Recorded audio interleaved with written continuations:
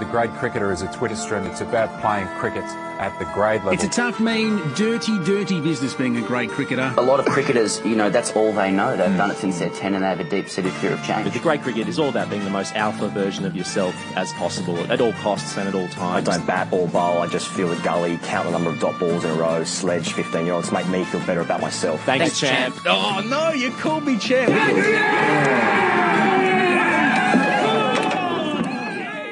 Hello and welcome to the Grade Cricketer Podcast on the Diamantina Podcast Network. Australia World T20 champions again. The Southern Stars have done it for the country. The Indian men, however, did square the ledger in the third T20I at the SCG on Sunday night. They've also, Australia, have announced their test squad. England are going to beat Sri Lanka 3-0 in a series over there. We also need to discuss Pakistan capitulating against New Zealand. And that's all before we get Richard Hinds on. And then Brad Hodge is on the show. We are having some live shows around the country this summer. You already know that. You can get tickets via our Facebook page. We're going to be in Adelaide, Perth, Melbourne and Sydney before we move on to the Sri Lankan leg of the tour. So head to the Facebook page. You know the score to get those tickets. My name is Ian Higgins and I'm joined as ever by Sam Perry and Dave Edwards. Lads, welcome to yet another show just before the season proper starts. It feels like the season's been going for a little bit of time, although that would be kind of contrary to what most people have been saying, which is like they haven't been able to watch any cricket at all, which is fair. Though, if you did tune into either Channel 9 or Fox Sports on Sunday, I don't know about you, but it was just like, it was great to see the Southern Stars win, but even on a more selfish level, just great to win again. It was great to see an Australian cricket team with a trophy next to them, like just lying down, almost, just pre-circuit, post the victory. And I went back to my happy place. Like, this is what we grew up with. This was Happy Gilmore's happy place again. Here we were. Oh, Australia wins cricket. This is really good. So, like, I'm selfishly like trying to live vicariously through the Southern Stars. It's a shame, actually. We tried to get a couple of them onto the show this week, but unfortunately they're in transit. Cricket Australia was trying to help with that. Too busy circuiting. But we'll try and get them on the show next week or at some point to discuss, one of the rare victories in Australian sport that happens these days. But fantastic performance from the Southern Stars. It must have been nice to also just be back home, like Australia winning World Cup in the West Indies, like Adam Gilchrist, friend of the show, Adam Gilchrist did, scoring 100 there. They just did it so easily. Like, the Australian women are just way better than everyone else at T20 in the world. That it seems to be the case, and they've proven that officially with the win in the T20 World Cup. It was a great win, and as Pez said, we needed to win. We really needed this as a nation. They've held up their end of the bargain, the ladies. Now we'll see how the boys go. Do you reckon, like, with the women, like, when you're watching it, it's almost like it's actually much more relatable than men's cricket, because it's like it's actually the same standard as what many people play. In many instances, a lot better than what a lot of our listeners we were WhatsApping all three of us throughout the match, and like, it's so much easier to understand women's cricket. Like, men's cricket at the moment is just like, with respect to them, but it's like T20 cricket, it's like arcade style. It's like stick cricket. You can't relate to it. You don't know how they're doing what they're doing.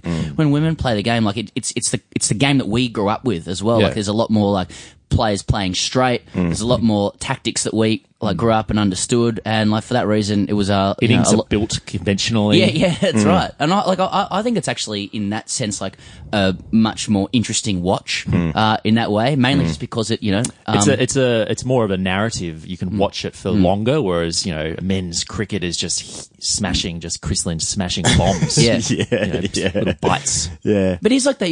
You can see like they're sort of batting to like a ring field, and you're like, I don't know how they're going to score a run here, in the same way that I wouldn't have been able to score a run at that point. And you can't just bomb someone for 6 out of nowhere, which is not something like we were ever able to do either. So, did you have like a little flashback to like when you come in a grade cricket match and there's a ring field and you just don't know how you're going to get it through that ring? Yeah. I only bat with ball machines. I need pace on the ball. It needs to go through the field. Otherwise, I've got nothing. Through that gap, but I also need to put enough like action on the ball to get it through that gap, and I'm never going to get a run in this game. You're playing on a slow third-grade wicket, a la that wicket in Antigua there for the World Cup final. Just a slow wicket, 7-2 fields, packed offside, just by one side of the wicket, and then like, how do I score runs? I think like a very natural reaction, unfortunately for men watching women's sport in general, is just like, it's not as good as the men, is it? I could physically hit it longer because I was watching it with some other men, and they were like, it's a bit shit, isn't it? And I was thinking like, what if they your mouth keeps curling curling up when you say that. You look like you take Popeye. Popeye.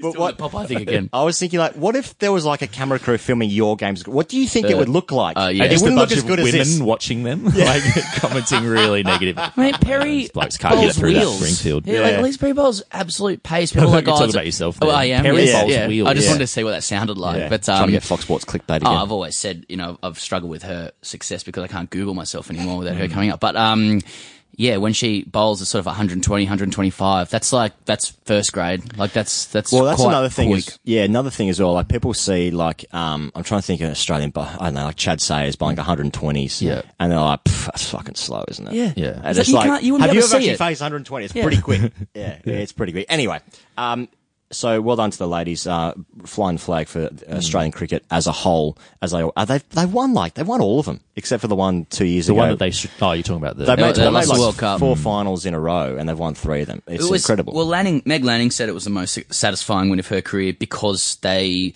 sort of botched the World Cup Right. last year, and so it was a bit of revenge over England. Mm-hmm. Like Shrubsole killed them last year, and like took a hat trick in the final as well. And Alyssa Healy just destroyed her in the second over. She went for 30, and I think that put Australia ahead enough. Lanning steered the ship home. Ash Gardner.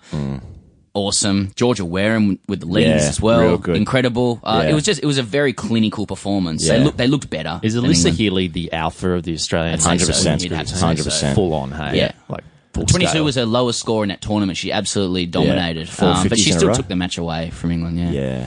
Yeah, I saw at the end of the game, Sophie Eccleston, who's the left-arm orthodox spinner for England. I think she's 19. I think, Colo has come on the podcast before and given her high praise. But she was in tears afterwards, and I thought, I like that. I want to see more tears on Yeah. cricket fields. Trophies and tears. Because, again, I can relate to that. Yeah. Oh, there's plenty of tears in men's cricket. It's just in the dressing room or stifled or back at home. But, yeah, well, Colo broke a really good story yesterday. We're just our friend Colo. Adam Collins broke a story yesterday saying that there's strong consideration being given to women's cricket, women's T20 cricket in the next Commonwealth Games, which would be a huge game changer. And we'll get behind. Doesn't like the women's success, though, just speak that Australia have clearly put the most funding into women's cricket than any other developed nation in, because... Like some of the other teams are like incredibly weak in comparison to Australia, who are just remarkably strong. But that's surely investment hugely in like the WBBL, which we'll be covering across this summer as well. Well, not But, a moment too soon because we needed that funding so that people like us, just 3 white men like us, could feel like winners again. Yeah, feel like through winners. the ladies. Well, let's talk about the men's cricket. There were 2.5, I suppose, T20s. India out here for the first time to start off their tour here. I've got to say, a couple of like cracking matches, like really good games of cricket over there. What was the first one? Brisbane, then obviously washout in Melbourne, then finished off on Sunday in Sydney. I thought that was fantastic games of cricket. There's no joke there. I just thought they were good games of cricket. It's funny because that sort of flies in the face of a lot of people who are just saying, like, what is doing with T20I cricket? What is it? No context. I think I said that last week. Yeah. Oh, it's true. But, Yeah. and there is no context. That And it remains. was completely incongruous to have this series. And, there's a test series happening very soon afterwards, which is nothing like that form of cricket. But it was good cricket. Yeah, it's good cricket. Well, Pez, I want to put it to you. Like, Yes. Edos and I were having a chat before we got on air, and was like, just 3 forms of cricket. It's a lot. I think it dilutes it. I can only handle 2. My simple male brain can only Yes. handle 2 forms of cricket. Oh, we're so self-loathing today. It's fucking great. It's just a normal day. Just a normal day. I don't know. I don't know what matters anymore. We've already said this year, but like I'm not saying. Like, as I said, the games on these T20s are fantastic games of cricket. I enjoyed them immensely. So, do we kill the one-dayers? Well, something has to be killed. Something's going to be killed. There's always going to be ritual sacrifice. It's got to be blood. Yeah. There's Whenever gotta be there's a blood. problem, there must be blood. Yeah. So where does the blood lie? Yes, Is exactly. it T20s? Well, It's there's not about to be 4 formats with the 100 coming in ridiculous. England. That's These ridiculous. guys need to invent a new format so they're always ahead of the game. Yeah. There's going to be 4. That's what ridiculous. happens. That When might kill off T20. Yeah, I mean, product No, it won't. diversity No, it can won't. be a bad thing. No, I It think will never die. I think one-dayers, because T20 is clearly the future. Yeah, but so You're like, just brainwashed, he goes. I think That's you read that true. on a sign somewhere. I'm wearing a flat brim but at the also moment. like Indian crowds, which account for 90% of money in cricket, Yeah. absolutely froth on one-dayers. So And they frothed on Yeah, the okay. T20. if anyone's going to die, it's our old mate. Oh, Test is it? cricket. Okay. Do you think Cricket That's a Australia good was point. extremely happy with the crowd attendances for the T20 internationals? Yeah. Given that it was like 20-1 India fans to Australia fans. Yes. Is that a good Is that a good thing, or is that a really, really bad thing? Oh, there's a few people like really dog whistling how upset they are by it and like linking it to, you know, Scott Morrison's labor policies and stuff like that. Well, that was going to be on my next train of thought. It's fantastic. Yeah. It's really good. And, you know, it's just like, okay, well, they're all out supporting the team. If you follow Australia and you're upset about it, you know, just go to the game. Get out there and go and open your hip pocket and go through those turnstiles. I actually really like away. I really want like away, like cricket matches to be like home and away fans. Like, I just want Premier League. That's what I want. I want cricket to be the Premier League. Yes, in, a lot of things in England. That's what I want. I love it when the Barmy Army are in like Sri Lanka at the moment, and there's more English people going there than there are local. And it's like the songs, and I want segregation in crowds. I want like police. You want segregation? Yeah. I'm glad you finished that sentence. In crowds, in sports stadiums. Yeah. I don't want anyone to get hurt. Well, apparently there was a fight within the Barmy Army ranks over Brexit policy and stuff. Because there was a Ramona-free zone. Yeah. Right. You know, it's not all good. Look, on the Premier League point, you're right. Have you noticed, like, I sort of tweeted about this the other day, but like, wicket celebrations are just starting to show bowlers wheel away in celebration as though it's a goal, but they're still only getting to the circle. Right. I'd like to see it go all the way to the... Can anyone get behind this? Like, go all the way to the boundary. Well, just say, like, Cummins comes in, he just cleans up Kohli, and he's still in his stride. I want him to just... He should be fucking off. I want to veer off. He should be off. And so, like, he's doing the whole at, like, 400 metres. Michael Johnson, everyone's trying to follow him. No, like, he basically beats the infield, and so they're chasing him, and he's just running to the boundary. You know, like say to the southern stands, like the crowd starts like congregating there's like a really around good to the camera front. angle that like shows him and the crowd behind from below, like on the Premier League. Cinematography, or like if he does it in India, he runs to like, you know, the away fans to celebrate with them, or like to the away fans with India. Imagine and like shushing them. Yeah, there should be more roaring past, at crowds. More roaring at crowds, more crowds getting upset, giving it the finger, all that sort of stuff. I want Bumrah to just like clean someone up in the first over in the first Test match at Adelaide and just like cup his ear to the Greg Chappell stand or whatever it is. But he's so far away from the stand in the middle of the pitch show. You'd have to like run all the way to the sight screen and do it to the members. He'd actually be like, no, I actually can't hear you. Can you speak up a bit? Well, that's our entire analysis of those T20s. Can I just one more thing on that? Course. We had a great guest on our show last week, Usman Khawaja. Great guest. We've had some really great feedback on that. Very chilled out character, but also very kind of resolute in his thinking. And the next night, or the night after, he got on Fox Sports for those who did listen. And the first thing he said, flanked by Simons and Gilchrist, was that some of the older generation don't really quite understand how the game works now in T20, and you could feel the nostrils flaring in the room. It's just like the game's changed. You've got to go at 10 and over now. There's a lot of different ways you can get off strike and stuff, and I don't believe it was well received. And then absolutely zero surprise that the next night or on the Saturday night, Warne just teed him up, or the Friday night just teed him up and just said, that's wrong, and just proceeded to again remind people why everyone in the previous generation knows more than anyone else. And then I saw that on the Fox digital channels, they were kind of creating that war, like, are you Team Uzi or Team Warney? Like, really trying to create this binary. Yeah, love like, it. if you were Usman Khawaja, would you go on again?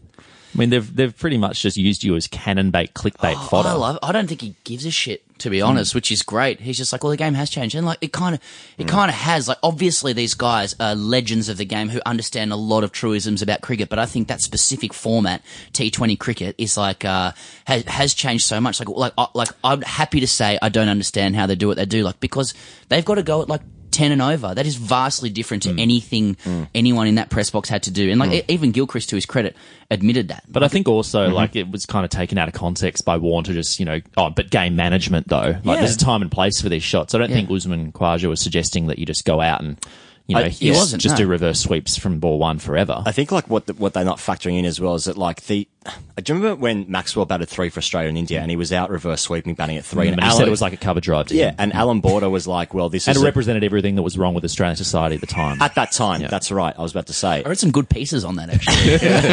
6 articles. Publicapology.net. Hacked by Russians. Sponsor of the show. That's just an entire inside joke for the three of us. And anyway, but we'll keep it in. But like, Alan Border acted like it was an assault on Australian cricket culture, backed up by some tweets from some other non-friends of the show. What is recently. it about the reverse sweep that really ignites? But the thing is about it, just like you have to, like you watch how England play in Sri Lanka at the moment. Like Joss Butler's out there reverse sweeping, Keaton Jennings, Jimmy Anderson reverse sweeping. Like trying to hold on at number 11 there reverse sweeping. It's about like scoring in unusual areas. So, like, if you let a bowler bowl on the same ball and he knows that you can only hit it down the ground, well, he can set a field to that. Yeah. If you can score in multiple different ways, then you can, like, manipulate the field, therefore, and then play to your strengths other ways. But these guys are hitting that many cricket balls that a reverse sweep legitimately is the same as a cover driver. Look at, like, the wagon wheel of where a batsman's hit their shots and, like, you see, 18 runs through cover and you want to assume that all those are front dog drives through extra cover. But now they're just, 4 reverse sweeps, 3 boundaries and a 6. Yeah. I guess, That's weird. like, a lot of it is about the fact that, like, there's like a wild west in batting at the moment because there's so many formats and we're seeing them at different times and we're watching different ways of scoring, I think, and then the fact that Australia are struggling to bat is just creating all of this conversation around, like, how to bat again. And, like, I guess I can understand the previous generation just saying, well, hang on, like, I averaged 50 thereabouts and we always scored 500. So how about I just convey to you what we did and can't you just do that?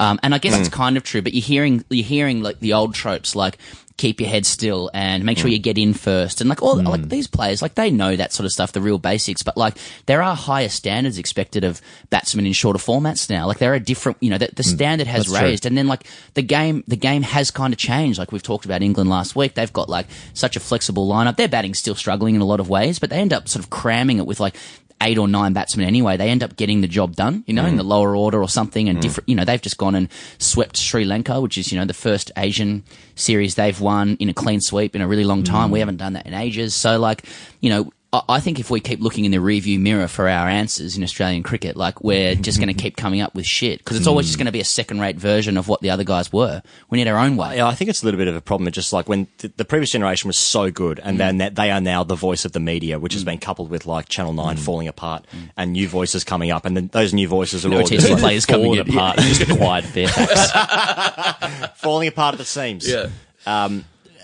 Like they're always going to be like, no, just do what we did. We were just amazing genetic freaks, incredible athletes. We just batted in the V, and then you got to 30 overs, and you had to double your runs by the 50th over, and there were like 3 or 4 things that you had to do. Yeah, it was really like, easy. It's history repeating because those guys at one stage in their careers too were the new kids on the block telling the old guys, no, there's a new way of doing stuff. Like they scored at a faster rate. Do you remember even when like Langer and Hayden were like had a strike rate of sort of 50 plus in Test cricket? That was sort of wild, and they were like hammering boundaries from the first over, and people were like, oh no, you've got to get yourself in. Like they were trailblazers in their own way. That it's just basic evolution. Yeah, Dean Jones scoring 79 off 114 ODI in like 1994. Like I look at that now, and that's just disgusting. Like I shiver at that strike rate. Yeah, we couldn't get Dean on the show this week. Tried. Actually, he's contracted. Always trying. Well, Trent Woodhill, also friend of the show. I saw his tweet the other day, and he was describing the this Indian team in terms of T20s, and he described them to the All Blacks,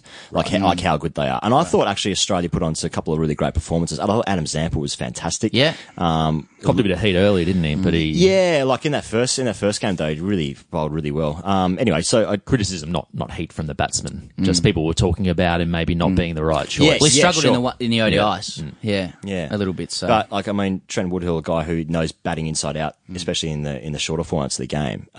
Says that these guys are just amazing, and like the All Blacks are possibly the strongest sporting team in the history of all sports. There's no greater compliment. Is like there is no greater compliment, and a lot of good businesses like to compare their culture to that of the All Blacks and the Golden State Warriors as well. Great teams. Did you guys enjoy watching organisations. Kohli bat at the SCG? 50 crowds roaring when he walked into bat. Yeah, loved it. Can you separate the fact that allegedly he is an awful human being? Yes, I can delineate it. Absolutely. Yeah, I'll delineate it at any stage if somebody offers me, physical entertainment. Really, I can switch it off. All right. Anyway. Well, the first test is imminent. Australia's test team has been announced. I want to call Marcus Harris DeMarcus Harris because I want to call him Boogie. Boogie Harris. Boogie Harris. That's all I want to do. That's a Golden State that's Warriors what his name reference. Boogie. Incongruous American sports reference. Done. Is he going to start? He's going to get a cap? Yeah, he probably is. I think so. Yeah. Some other notables in there. Scott Boland. Oh, yeah. So I think they rewarded. So there's 5 Victorians in the side. We're recording from Victoria, so they're very pleased. I think only 2 of them will play.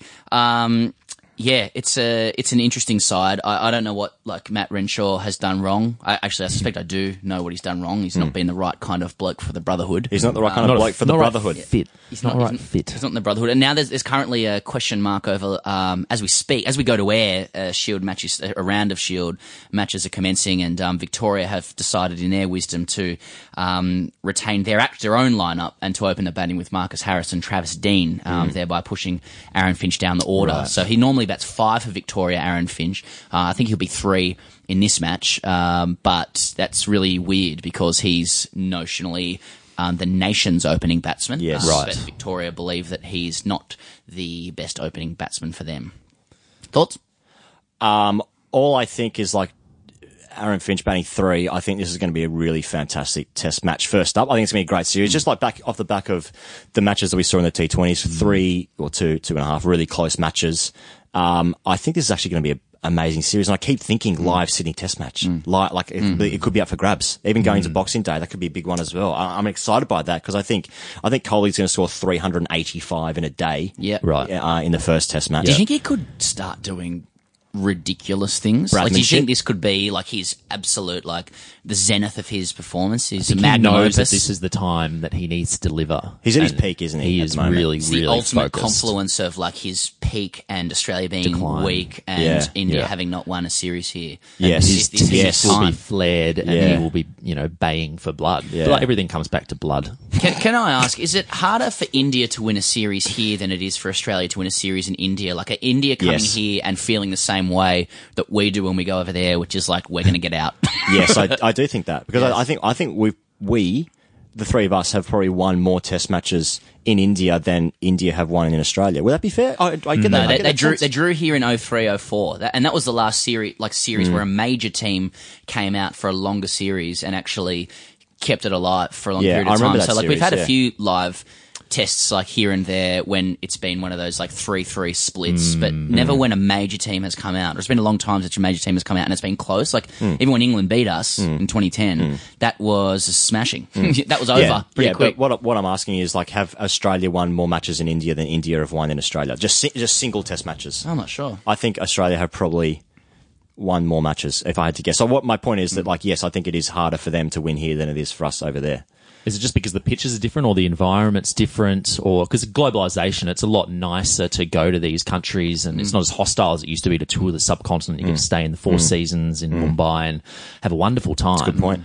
Very good point. So we just need to learn how to bat on subcontinental decks. I mean, based on the crowd in Sydney on Sunday night there, like there's going to be half the crowd's going to be the Indian population. I love it. I love the energy they bring. I love the noise. You can see they galvanise the Aussie crowds to get out there and show you colours. It's a marketing Australia opportunity. is just notionally just awful at supporting sports teams unless we're doing really, really well. Sydney in particular. Unless we're the Wallabies in the year 2000 or 1999. And it's neither of those things. Correct. Do you think we are a little bit spoiled as like fans in that like there seems to be this, obviously the Australian cricket team needs to improve its behaviour based on, decades and decades of cultural dysfunction and malaise that have ultimately informed this show. But they're going to try and do that this summer. But like, do you think as fans we are really spoiled in that like we want a team that's like well behaved but attacking and a little bit aggressive and winning all the time, and like when we don't hit that perfection, we get very upset very quickly, or is that just like any fan? I think what we want is our team to just be our mates. Like we want to see. Like, that's why we do this show. When we watch the team, we just want to associate with those players. Oh, he's a ripping bloke. But they have to have a minimum level of performance on the field. That there is a threshold, and I'm sure there is an algorithm that we could come up with that would determine that. But if how many games have they lost out of the last 14, 15? All of them, basically. All of them. Yeah. They need more than that. Yeah. Well, they need to as win Michael games said, of cricket. we just need to start winning games of cricket. It's great that they're lovely blokes now and you can take your kids to a T20 and have a good time and stuff. But we just got to win games of cricket. So when Kohli scores 300 and we lose by an innings, how long will it be, or how long will we have to wait till someone calls for Matt Wade and a bit of chat? Yeah, not long. long. I've got a bit of a theory that Tim Payne might not make the Sydney Test. Oh. I've just got this idea that like we can keep around the country. Or just a hunch? What's the theory? What's the theory? Yeah, A squared. Yeah. Yeah. Well, you speak of algorithms. Mine is that Payne scores no runs, less than 100 runs in this series, and then someone around the country, a Neville, a Wade, Carey. So the whispers will start in like the second or third test. And if we're 2-0 down going to Melbourne, I think Whispers. whispers. Yeah. Wade. Nice, Gary. Hello, nice, hello. Gary. Nice, Wade, Gary. Catchphrase. Well, that's that done. I was just going to say on that, like, the flip side of it is how many times have champion batsmen come out to Australia and Australia expected the world from them and thought we're going to be taught a lesson only for, like, just them just to be just nick off, you know, like can you see? I can sort of similarly see, like, two guys out on the hook for Kohli. I know he's an absolute champion, and, like, you know the way, like, Gillespie used to just dust Lara? Like, I could see Hazelwood McGrath, just dusting. Gillespie. No, don't say Nicking it. off Kohli. I don't say it because he's done it here before. And I think he's at his actual peak, and I think he's, like, so driven. I just think he's, like... Unstoppable. He's insanely driven. Okay. I mean, Isaac Tendulkar came out here with the same situation. That's what Steve Buckler was McGrath dusted him out. Yeah, when he hit him in the chest and got given an OBW at the Gabba. Was that the Gabba? Yeah. Must have been a different game.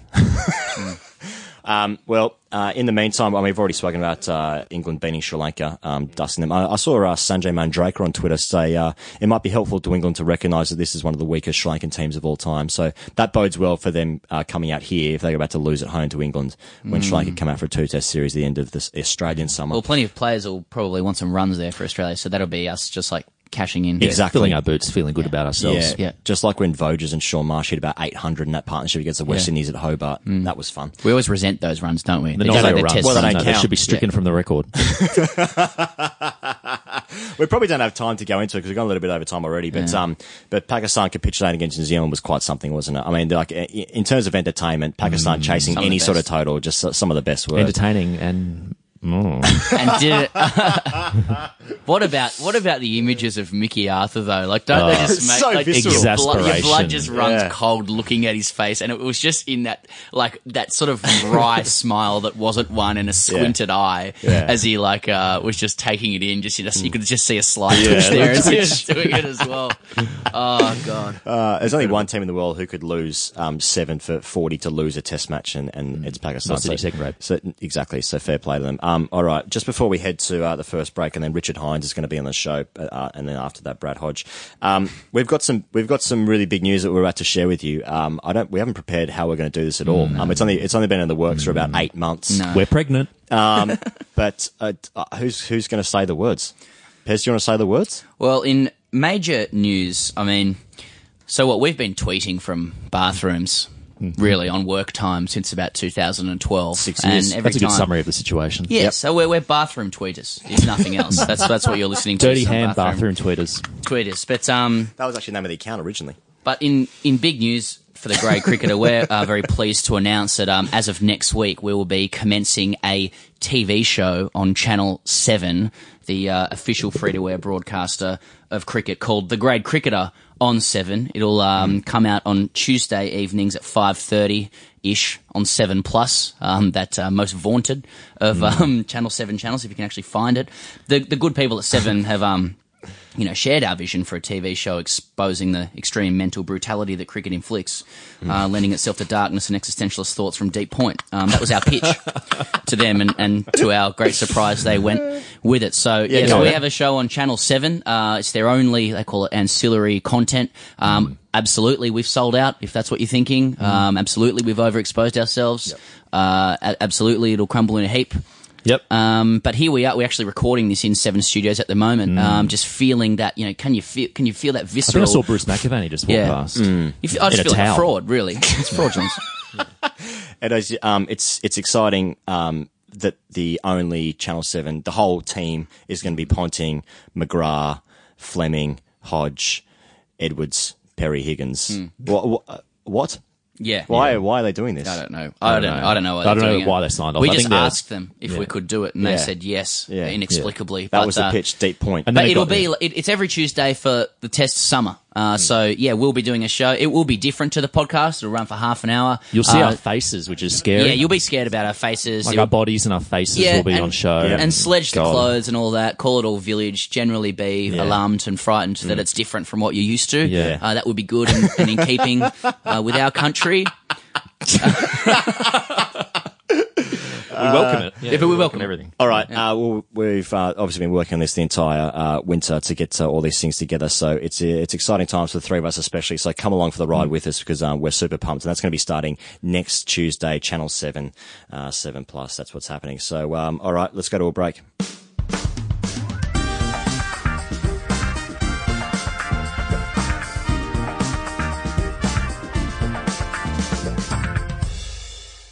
Boys, the guy we're about to catch up with here was a guest on our first season as well. A special guest has been extremely helpful in helping us secure a podcast and now the TV show as well.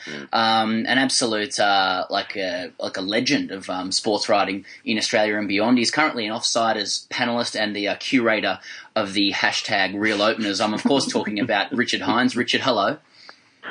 Oh, I'm absolutely honoured and surprised to be on your show again. I thought you'd risen above me in the world of cricket media. Absolutely, lost all my numbers. Who is this? But definitely, Richard, you've been writing some very interesting stuff about cricket this summer already. You've sort of been covering the Culture Review. You've spoken in depth about the situation of grassroots cricket in Australia, and then most recently you wrote about the rise of the women's side and how professionalism has really helped them along. I thought we'd sort of kick off there. Like, what is the broader meaning behind the Australian women's team winning over the weekend? Yeah, I think it's a terrific story. I mean, in a way, it's probably the good news story out of the Sutherland era, which has obviously been sullied recently by the Culture Review and what went on there.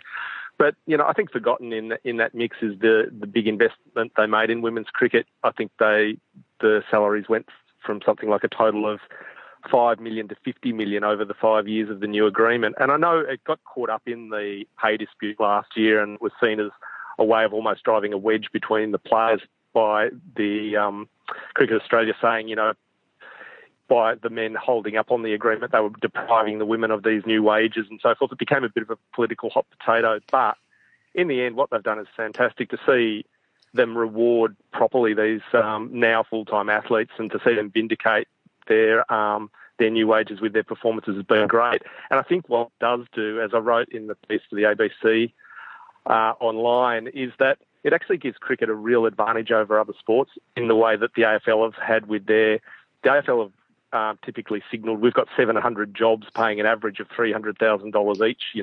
If you come to us, the numbers are in your favour of making a good wage. If you look at women's team sports in Australia now, the best chance of making a good wage per job available is women's cricket. And so with these great role models inspiring these young girls to play, they've also got something to aim for at the top level.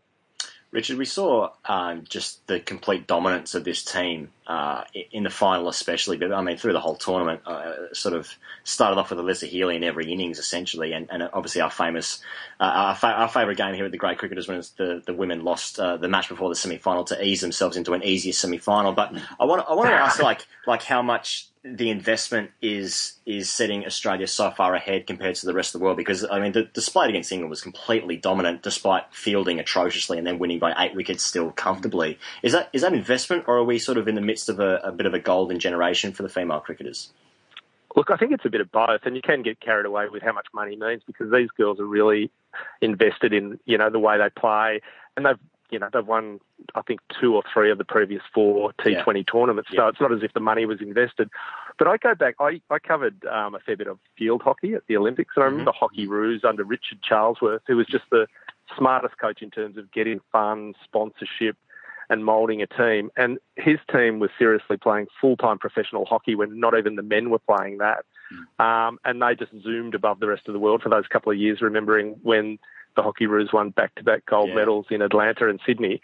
And so it's got to be an advantage somewhere, whether it's 10% or 50%, I don't know. But I think over time, just coincidentally, I was actually at an under-12, watching the Victorian under-12 girls play a rep team of boys on the weekend, and just seeing those young girls and, their skills and development and whatever. And you just look at them play now and you say, they've just got something to aim for. They'll see Elise Perry and these great role models, Lanning and Healy, and they've just got something to aim for, but also something financial to kick them along if it ever becomes a choice between work or another sport and cricket. Cricket's in the box seat.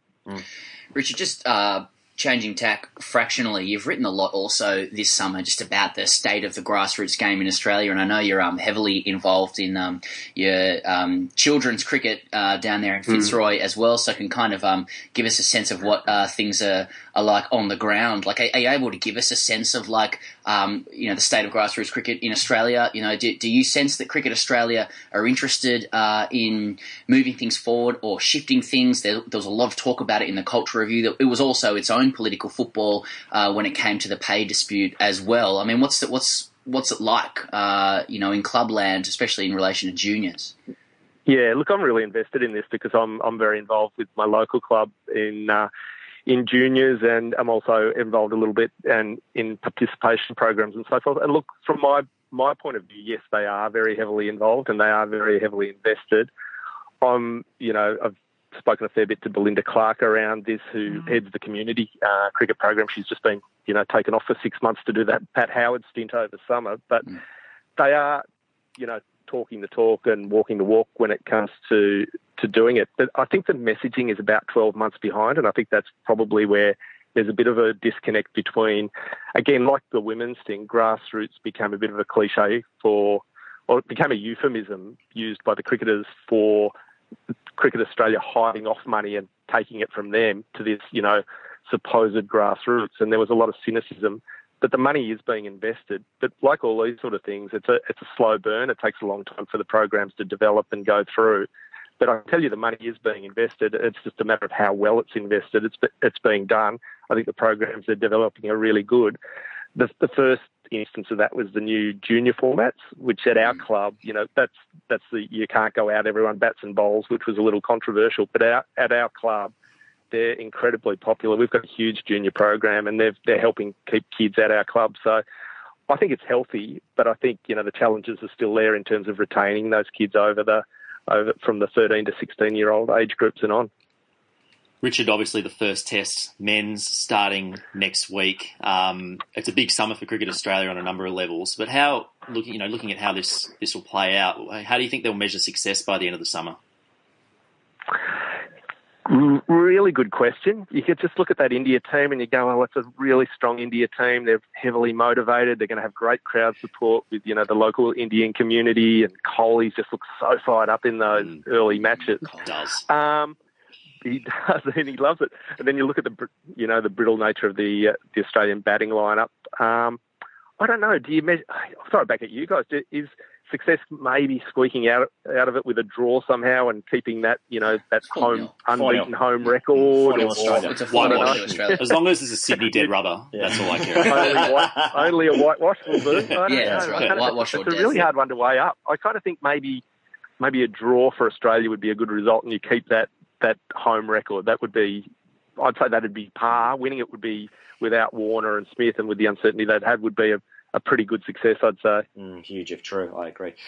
Richard, the player bans are now set in stone. The players aren't coming back. And that's up for debate, in terms of public opinion, whether that's a good or bad thing. But do you think that the way Australia has to behave now on the field, that's certainly not up for debate, this is a real turnaround, but do you think the Australian cricket team are a little bit lost because they don't actually know, like they want to attack and they want to have this dog-eat-dog approach that's got them through the last, 150 years of Australian cricket. But do you think the Australian team are a little bit lost in terms of how to actually behave in the face of a very, agitated and fired up Virat Kohli? Yeah, absolutely. It must be kind of mind-spinning for them because they've always had this kind of the overreaction. So they didn't have, I think to my mind, they went overboard. And of course, that's all been mentioned and summarised, and it's gone through that prism of the Cultural Review, I suppose. And there was a sense of, I think, that they just didn't know how, where that mythical line was. They crossed it and whatever. So now where is it? Is there a line at all? Can they do anything? And if Steve Waugh can't have lunch with Justin Langer without making the front page, what can they do on the field? It must be slightly head spinning for them. So there's got to be a recalibration, and that recalibration is always inevitably going to be a bit meeker and to not even straddle that line. So I think it's going to take a while. It's going to be really fascinating, I reckon, the first time that the Indians fire up at them, how they respond. Kohli fires up and, he gets going. Do they fight fire with fire? The one point I did notice was, it was interesting in one of those one-dayers where Marcus Stoinis really kind of fired up a bit in the one day they won. Might have been Perth. Yeah. Sorry, correct me, or Adelaide. Correct me if I'm wrong. But they and he really got fired up, and you go, are they still allowed to do that? Are they? They're allowed Don't the lads love him? A bit of aggression, Shane and, Warne. be a little bit, Shane be a little bit Warne's alpha. Stoinis guy, isn't he? Yeah. Oh, yeah. But the greats getting behind Stoinis. He really represents that firebrand spirit that we So, want desperately. Anyway, so yeah, it's a really interesting. It's going to be fascinating to read the body language of the series. What do you guys think? I just love the notion that the only way to succeed is by being hostile. That there's absolutely no middle ground. I just can't wait. I'd love to know what the Indians are thinking. How do we tip them off? How do we get that first? I must visual abuse other players if I want to succeed. Just it's a precondition in Australia. Every other country is able to do it. You know what I mean? And we're just it's either full on or not on. We either have to be the meekest people of all time or be swearing angrily very quickly. Richard, we're out of time because obviously we're TV people now. I'm just flattered you had time for a new person like myself. Unbelievable. Back to your trailers. Thank you very much for joining us, and it's a real privilege to have a guy like you on and to have your insights. We'll hope to join you throughout the summer and have a few more chats and debates about Australian cricket. Can't wait to see your show and your road show. I hear your national road show as well. Oh, yeah, we're totally overexposed. Don't worry, we'll flame out in about 2 weeks. I'm pretty sure you're taking 10%, Richard, at this point. I'm pretty sure. Finder's fee. Yeah, finder's fee, Yeah, but thanks for coming on. Absolute pleasure. I think it might just skid on. I refer to the great cricketer here and I'll say, this'll do a little bit early.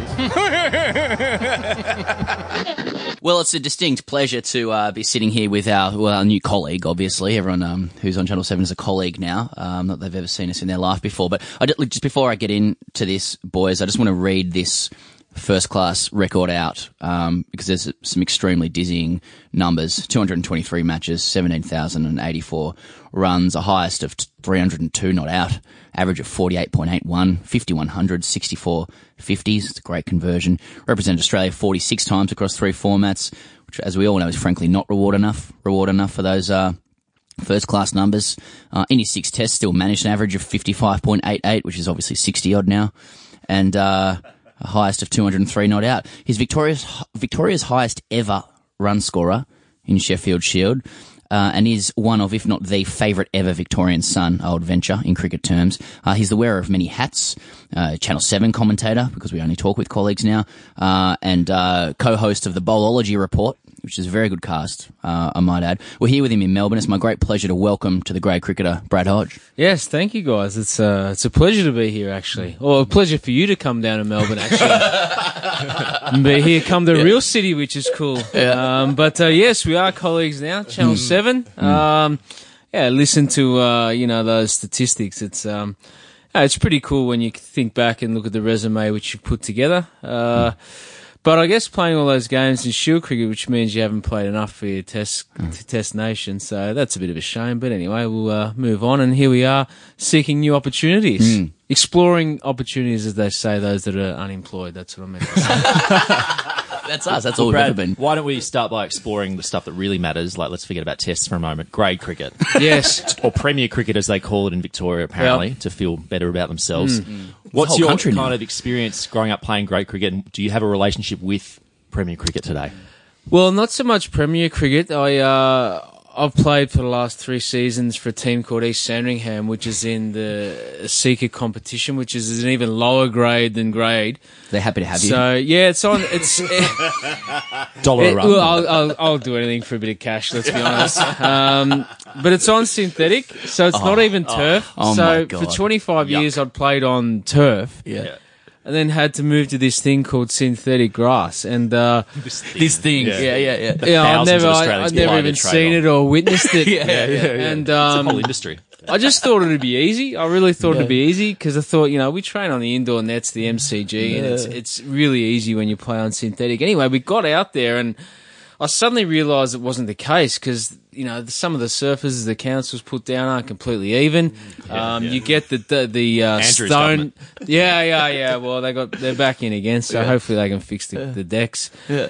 But a lot of the stone particles from the footy remains on the pitches, and you can just be timing the arse off the cricket ball, and then all of a sudden some random dude who bowls about 104 kilometres an hour. That's being generous. Shift this thing 2 feet and you miss it and you go, how the hell did that bowl me? And, and then this guy tells you he's the greatest player that you've ever fucking played against. And you go, you're right. Glenn McGrath didn't even move it that far.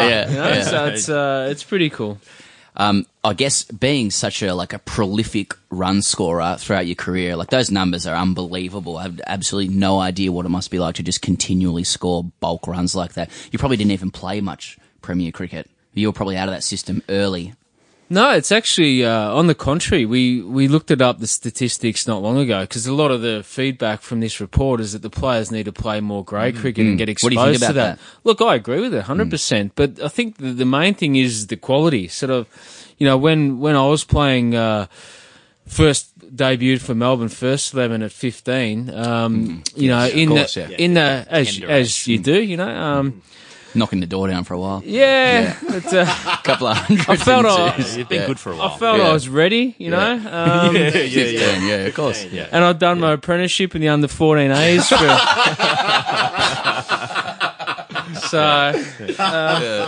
tough. It's not that big a leap. But thinking about that side that I played in, the guys that we played in was Simon Cook, who went on to play. Test match for Australia. He was our coach at Balmain once, and we used to do laps around the circle, and in between laps we would get some water, and he denied us water and said no water's for the weak. God. And so no water's for humans. Jesus. He was he actually was the director of cricket, wasn't he, back there in Balmain? Yeah. I think he lives in Five Docks, Cookie, good friend of mine, and That's pretty much 1950 style of coaching. So maybe I'll send up a modern manual to him and say, get with the program, buddy. I'm scared. Please don't tell him he frightened me a lot, actually, in a lot of those Balmain players. Carry on. So the quality and standard of play was really good. And even though Damien Fleming and Paul Rifle and Murph Hughes were still playing, Premier cricket when they weren't playing for their country or the state, we sort of don't see that now. So I guess the standard is actually probably a lesser level. I've gone and watched it, and it just feels like it's a bit boring where, it's a medium pace. They're trying to hit a line and length and you set a ring field, and if you fucking miss it, you get out. Yeah. And if you're bored shitless, you'll spoon one in the air when you're 40. But that sort of wasn't the case when I was around. It was pretty much you had to make ends meet and you had to produce at a certain level which get you selected. So we looked at the stats. I actually made 6,000 runs for the Melbourne Cricket Club. Wow. Right. So, that's going on top of those shield stats. You're actually playing a lot of cricket for Melbourne Cricket Club. In fact, when I got dropped for Victoria, Les Stillman, who was a fantastic coach for Victoria, It's a great interview. He sort of came to me and the chairman's selectors said, okay, well, we just want you to go back to Melbourne and get some runs. So you do the right thing and you go, no, I got 200. So went to the selector, said any chance of getting back in the side, mate. He said, look, if you keep going and scoring some runs, you'll be fine. So, okay, the next week it went and got 200 again. Mm-hmm. So then followed up, I thought I'd get selected. And then, fair enough. 200s. And then team was read out. Not selected. And I said, well, what do I have to do? And he said, this is the selector, mind you. He goes, look, I reckon if you can just peel off another double, I reckon you might be a chance to force your way into the side. Just peel one off. And I said, fuck me, buddy. I said, I've checked up the history books. I said, fucking Don Bradman didn't peel off three 200s in his career. I mean, how the fucking hell do you expect me to do it? Yeah. So, I mean, that's the things you face as a young cricketer. But how shattered were you that next week when you turned up thinking, I've got to at least hit a 200 here? Oh, the problem was I failed and I got 106. Yeah. What was the conversation like the next week? Rubbish. 100 short. You were 94 short. Bad luck, Hodgie. Just keep piling away the runs in the grade club. So I loved grade cricket. I reckon it's a really good time to play cricket, and the social thing about it's really cool as well. So, I think you're a really interesting person to talk to in terms of, the current Australian cricket setup because, your career was so long. It, transcended the old generation who have got a lot to say about the current one and also the current one. I mean, you kicked off for Victoria in 93. You only finished up professionally a couple of years back and you're still obviously going around with East Sandringham. How would you've talked about sort of the grade cricket standard, how would you characterise the standard of cricket from that sort of original golden era to now as someone who played across all of it? I mean, like, how sharp is the decline in Australian cricket at the moment? Well, I mean, you go through phases and you know, sport's like a bit of a roller coaster, and we're certainly on the downside of that trough at the moment. And you can see that clearly when guys are getting selected averaging 30, and you know, that just didn't cut it back when we were playing. You know, we were under strict instructions. We were up against, you know, Damien Martin, Simon Kadich, Michael Hussey, Darren Lehman, Andrew Simons, Michael Clark, you know, and the standard was huge. And, you know, you'd look on the, you know, the website there and you'd see, oh, Martin Love's got 200, and you're like, oh, Christ, I'm going to have to get close to that this year. So the bars were set very high, and, you know, those bars don't seem to be as quite high at the moment. Why do you think that is? Like, obviously players want to score lots of runs. We just not have the skill to get there. Like, don't know. It might be the nurturing. You know, there's certainly, I won't say breastfed, but pretty close to it these days, where you're pretty much babied through your generations. But back when, you know, back in my day, and that could be last year or back 25 years ago. You know, the likes of John Scholes were certainly of that theory of what Snake Cook had, and there was no water at training. And that sort of toughness and hardness, I think we've hit this is the secret. Was there. This could be too much water. This could be the factor. Maybe we need to ring up Belinda Clark and say, you sports scientists have got this all fucking wrong. Yeah. The way to go forward is Tim Payne, Mitchell Stark, there is a water ban, not a drinking ban. There's a water ban for the summer. So everyone's looking for the edge. That might be the way forward. But look, I think that hardness, and you know, John Scholes was a big mentor of mine, and he basically said, you know, you've just got to grind and grind and grind and grind and grind. And it doesn't seem to be that way these days. It seems to be a bit more flashy. That's certainly come in, I reckon, since T20 and also IPL. You know, there's a lot of guys chasing the riches of IPL. It's certainly, I'll get it out there, it's in the back of their mind. It's in the back of every cricketer's mind. They want that dollars. Yeah, let's get some coin under our belts and fly around in some fancy cars. Sounds good to me. Pez touched on the length of your career that you played in, and you played a lot of T20, the back end of your career. And there's sort of a conversation at the moment about, you know, how the guys go about it now with the laps and the paddles and the reverse sweeps and all that kind of stuff. And sort of the older school are like, no, you just stand there and you hit it down the ground. Head still. Get yourself in. Just Conventional cricket shots. Conventional cricket shots, exactly. Do you have a sort of view about how these guys go about it now compared to the sort of inverted commas old school method of, you know, standing still, hitting it in the V, that kind of batting in T20? Yeah, I think it is old school. I think, you know, Warney made comment about it during the week about Usman Khawaja, and Warney, as he did, kindly shot him down in good fashion. But, you know, the retort from Usman was, well, this is the modern day, this is the way we play. And I guess, you know, the thing that needs to be pointed out, there's no right and what's wrong. I mean, Steve Waugh didn't have to play a reverse sweep. Why? Because his slog sweep, he tonked it into the stand, you know, into the ladies. Yeah. He's aiming for that money. And certain guys were actually, you know, extremely skillful. His brother Mark was quick on his feet, and his ability to adapt against spin. I think that's one of the things which, you know, we can often criticise or critique the modern batter. And one of those guys, I guess, is Glenn Maxwell, who's I just admire this guy so much in the way that he can manipulate the ball around, you know, the 360 degree.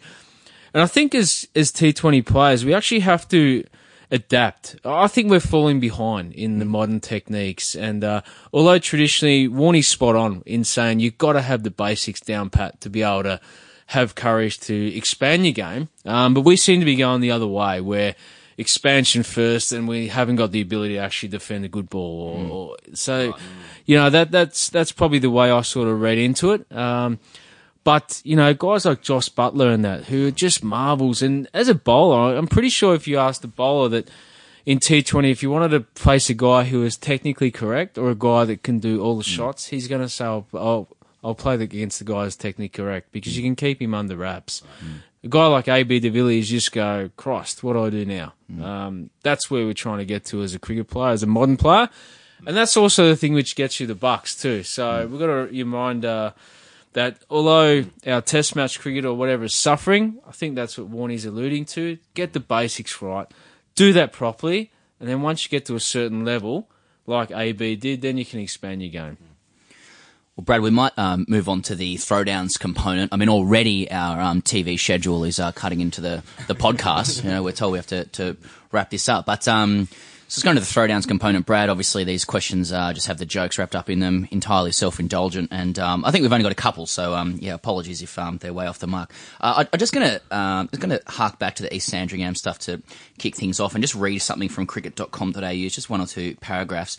Now, he's a self-described freelance batsman, but club bowlers in Melbourne's southeast will be ruining Brad Hodge's decision to again provide his cricketing services to East Sandringham Cricket Club's first 11. In his first hit for the year, in the South East Cricket Association's Longmuir Shield, Hodge had a day out against Kingston Heath. The sixth Test player, whose son Jesse plays in the club's under-12s, cracked a quick-fire 141 on the weekend at Peterson Street Reserve, as East Sandy racked 300 in 61.5 overs. Hodge dealt almost exclusively in boundaries in his whirlwind knock, with 114 of his runs, 81%, coming in boundaries, smashing 11 sixes and 12 fours. The 41-year-old turned out alongside Shane Warne last year for the club, where the legendary spin bowler had played junior cricket before moving to Premier side St Kilda. Brad, I guess my question is, where did that 100 rank in your cricketing career, and how much joy do you derive from belting amateur cricketers around? Quite a bit, I'd imagine. It was extremely enjoyable, actually. I think one of the things which I was pretty determined not to run any singles in that particular game, and actually most Saturdays, to be honest. I take solace in the fact that when you hit it, the good thing is these boundaries are quite small, so really that 140 is worth about 78 in layman's terms of any particular good cricket ground. Peterson Reserve's pretty tiny. Look, to be honest, I don't try and take the piss too much, but the problem is you start to get a little bit bored. So I used to hate that. I try and do the right thing by the competition, I must admit. That when I go there, I try and play conventionally, but realistically, I'm thinking from ball one, I just want to park this fucking thing into the car park. But you don't want to come out of it and people say, look at that arsehole Hodgie, so... That Brad Hodge, what a ego. What a prick. But, yeah, I mean, it's good fun. One of the first ever games I played, I think, was against Elwood. And, I was just used to doing the norm. And I walked out to bat after we lost an early wicket, and there I was in a helmet, had my arm guard on, and, everyone bats in caps. So there I was, and the keeper was up to the stumps because clearly the bowler's not quick enough to push him back. Just goes, an arm guard, he must be shit. Yeah, he goes, excuse me, mate. He goes, I don't want to point this out, but don't you think you're a fraction overdressed for this competition? And I'm like, you know what? I haven't had this helmet off for a while, but I didn't actually have the courage. I thought, shit, I might just miss it and lose my Les Keith here and there. So it's your livelihood. I thought, how embarrassing anyway. Were you batting in your Australia lid at the time? Yeah. No, I actually, what did I have? I had a Rajasthan Royals helmet on, actually. Even more niche. Riches. Yeah. I'd actually go that over an Aussie lid as well. Which was pointed out. It was because our colours are blue, and it was, right. I actually kept all the helmets which I've played for, the 18 teams or close to or whatever, and this was, I just picked it off the garage. Oh, that's the closest thing. Is your garage just lids around? Just lids, It's an installation. So it's actually in the garage. I've got the lids set up there. So, this was just, I picked it off the shelf and out I went. And I didn't even think too much about it. I actually got told off by the umpire.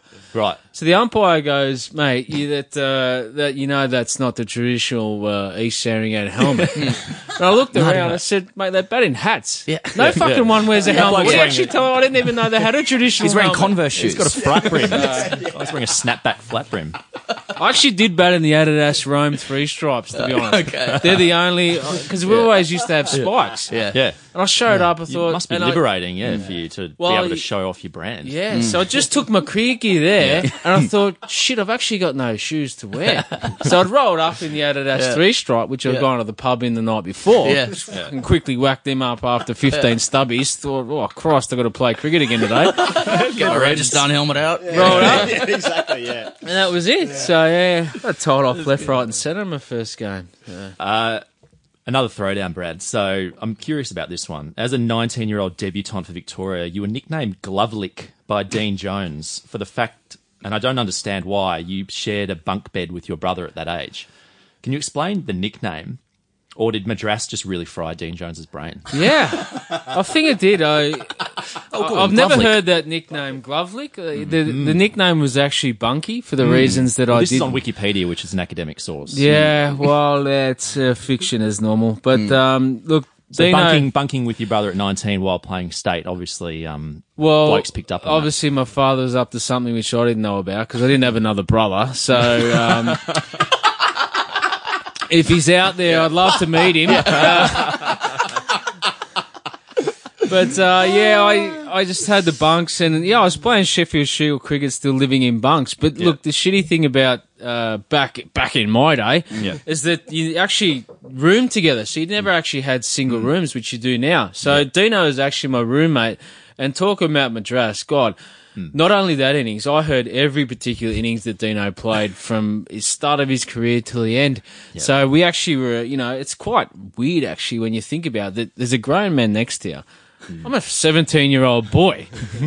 I mean, how do you get away with that in this modern day? And you're sleeping a foot and a half away from each other. But the good news is I didn't have to sleep with Merv because all Merv used to do was fart his ass off, apparently, according to Flem. So all I had to do was listen to Dino's junk for every run of his 205, was it? He really bangs on about it, doesn't he? I think we've got our last one because we're getting the hurry up. Knock on the door. Just final Don't let a question, good Brad. thing get in the way of, the producer of Channel 7. Exactly. Just revisiting your story, I noticed a number of pieces highlighted your comments about New South Wales selection bias, and I also noticed the New South Wales selection bias is actually hyperlinked on Wikipedia. So I just need to know how difficult it was to gain authorization for that standalone Wikipedia page. I've actually never even read it. I wouldn't even know. Look, I did actually consider moving to New South Wales in 2005. I got an offer to come and play there, and I probably would have gone actually, just that I just got selected for Australia. So I thought I'd achieve what I wanted to. Other thing was at the time I couldn't afford the house prizes in Sydney, so I thought, fuck it, I'll just stay and be happy with what I got. Enough. So that's cool. IPL hadn't come around then. Yeah, right. So I hadn't sold my soul to the devil.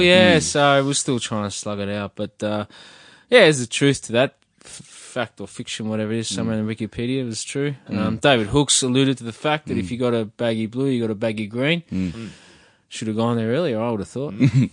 Well, Brad, thanks very much for joining us and for your time and for enduring all of that. All the best to you this summer, as colleagues, and all the best of the Bowlology Report as well. It's a very good podcast. It's very funny. If you want to hear two blokes who actually represented at a high level talk normally about cricket, then listen to that. All right, very good, guys. Thanks for having us. We'll see you again around.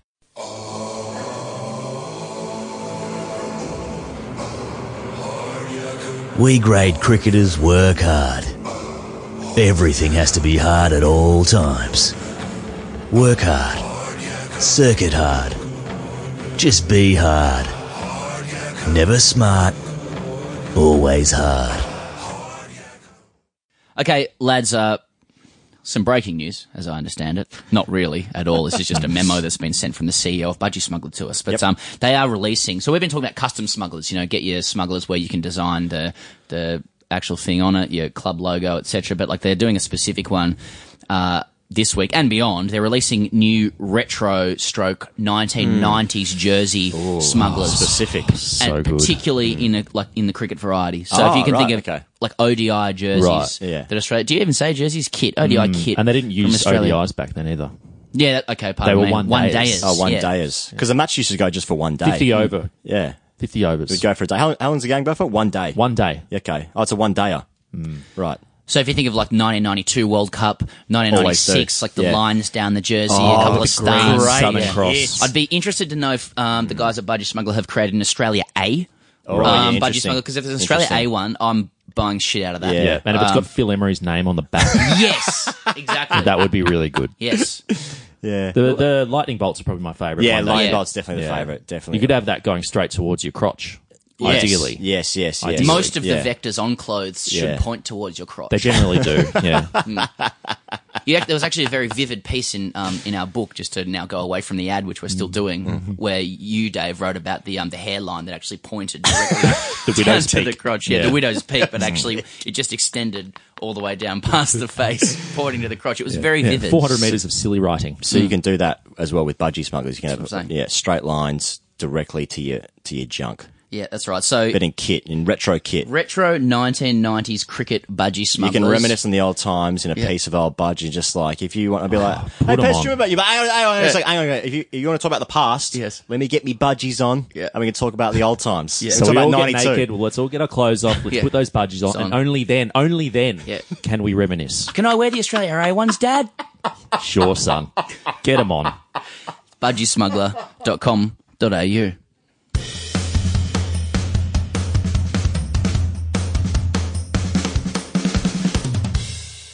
That time of the week again, #AskTGCs. But before we do so, I feel like we've got so many things going on, so many things to talk about. Too much. I mean, you guys are our loyal listenership, and we appreciate your listenership every single week. So we have to talk to you directly because you're our audience, and we love you. So therefore, we want to see you in person. You see where this is going. Live shows are coming up. We've already told you, but Adelaide, Perth, Melbourne, Sydney before we head to the Sri Lankan tour of Brisbane and then Canberra.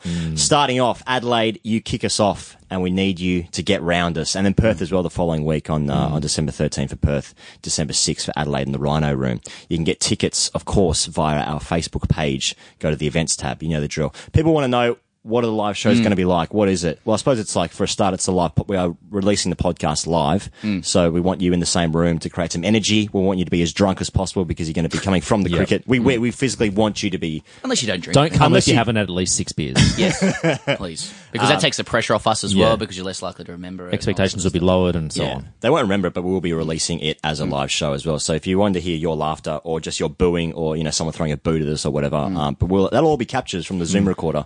Lots of audience interaction as well, I'd imagine. We're just hoping it's loose, that there's some beers, and it's the perfect end to day one of the cricket. It's just a celebration of the cricket. I think that's what mostly it's an extension of day one. Yes, really. Yes. Ed Cowan is going to be joining us on stage for the Adelaide show first. Trying to get him to wear his New South Wales lid while we give him throwdowns.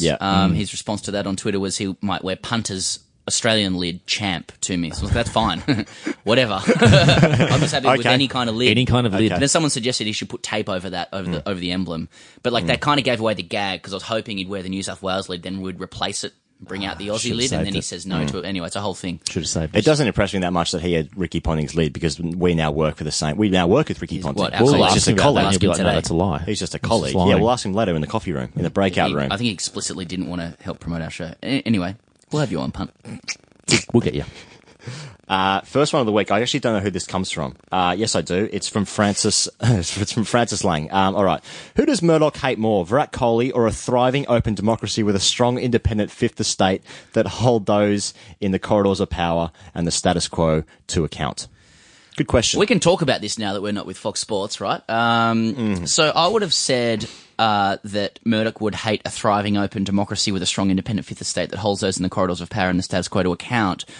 But if Kohli scores a match-winning ton and sledges us, I'm going to say he'll hate Kohli more, and our papers will reflect Have that. they already been talking about Kohli? Is there an anti-Kohli campaign going on in Murdoch mastheads across the country? Not yet. Not yet. I mean, last time Kohli was out here, there was a big thing on the internet was to spell his name by V-I and then a rat emoji. And that was that's obviously comedy genius. I mean, I started it, so I was part of the trend, obviously. That's a lie because I'm not a racist fucking idiot. Colin Lambert writes in and he says, #AskTGC. With your strong relationship, in brackets sellout, with CA, can you arrange for Shield games to finish on a Friday or Saturday? No one likes a circuit on a Sunday or Tuesday, do they? Can this be a damper on grey cricketers' ambitions to play state? Good question, Colin. Good question. So can we get our friend Kev to shift around the schedules?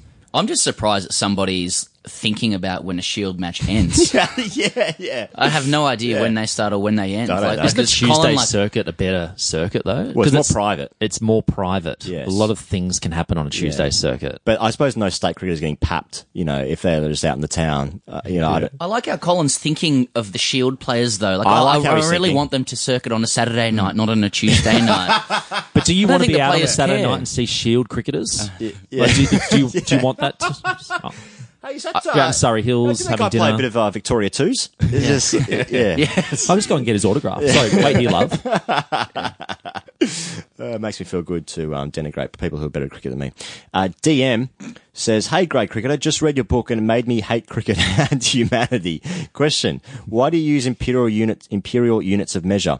Is this an alpha thing and you think it's tougher than metric, or are you going for the US market? #RCGC. Yeah. I mean, like, the short answer is, like, it's an England thing, right? But, like, I do like the idea that the imperial unit is more alpha when than did we metric. use because imperials?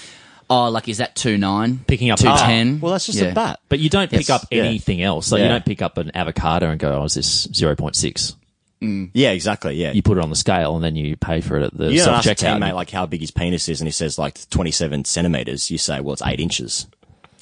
Yeah, that's what. Yeah, when you ask them how big their penis is. Yes. Yeah. So penises and bats and cricket. But So they're the cricket same and thing. penises are the only things that But a are bat measured is in an metric. extension of the male body. It should be. Well, I think we've just Imperial discovered by what the problem with men definition is. Oh, sorry.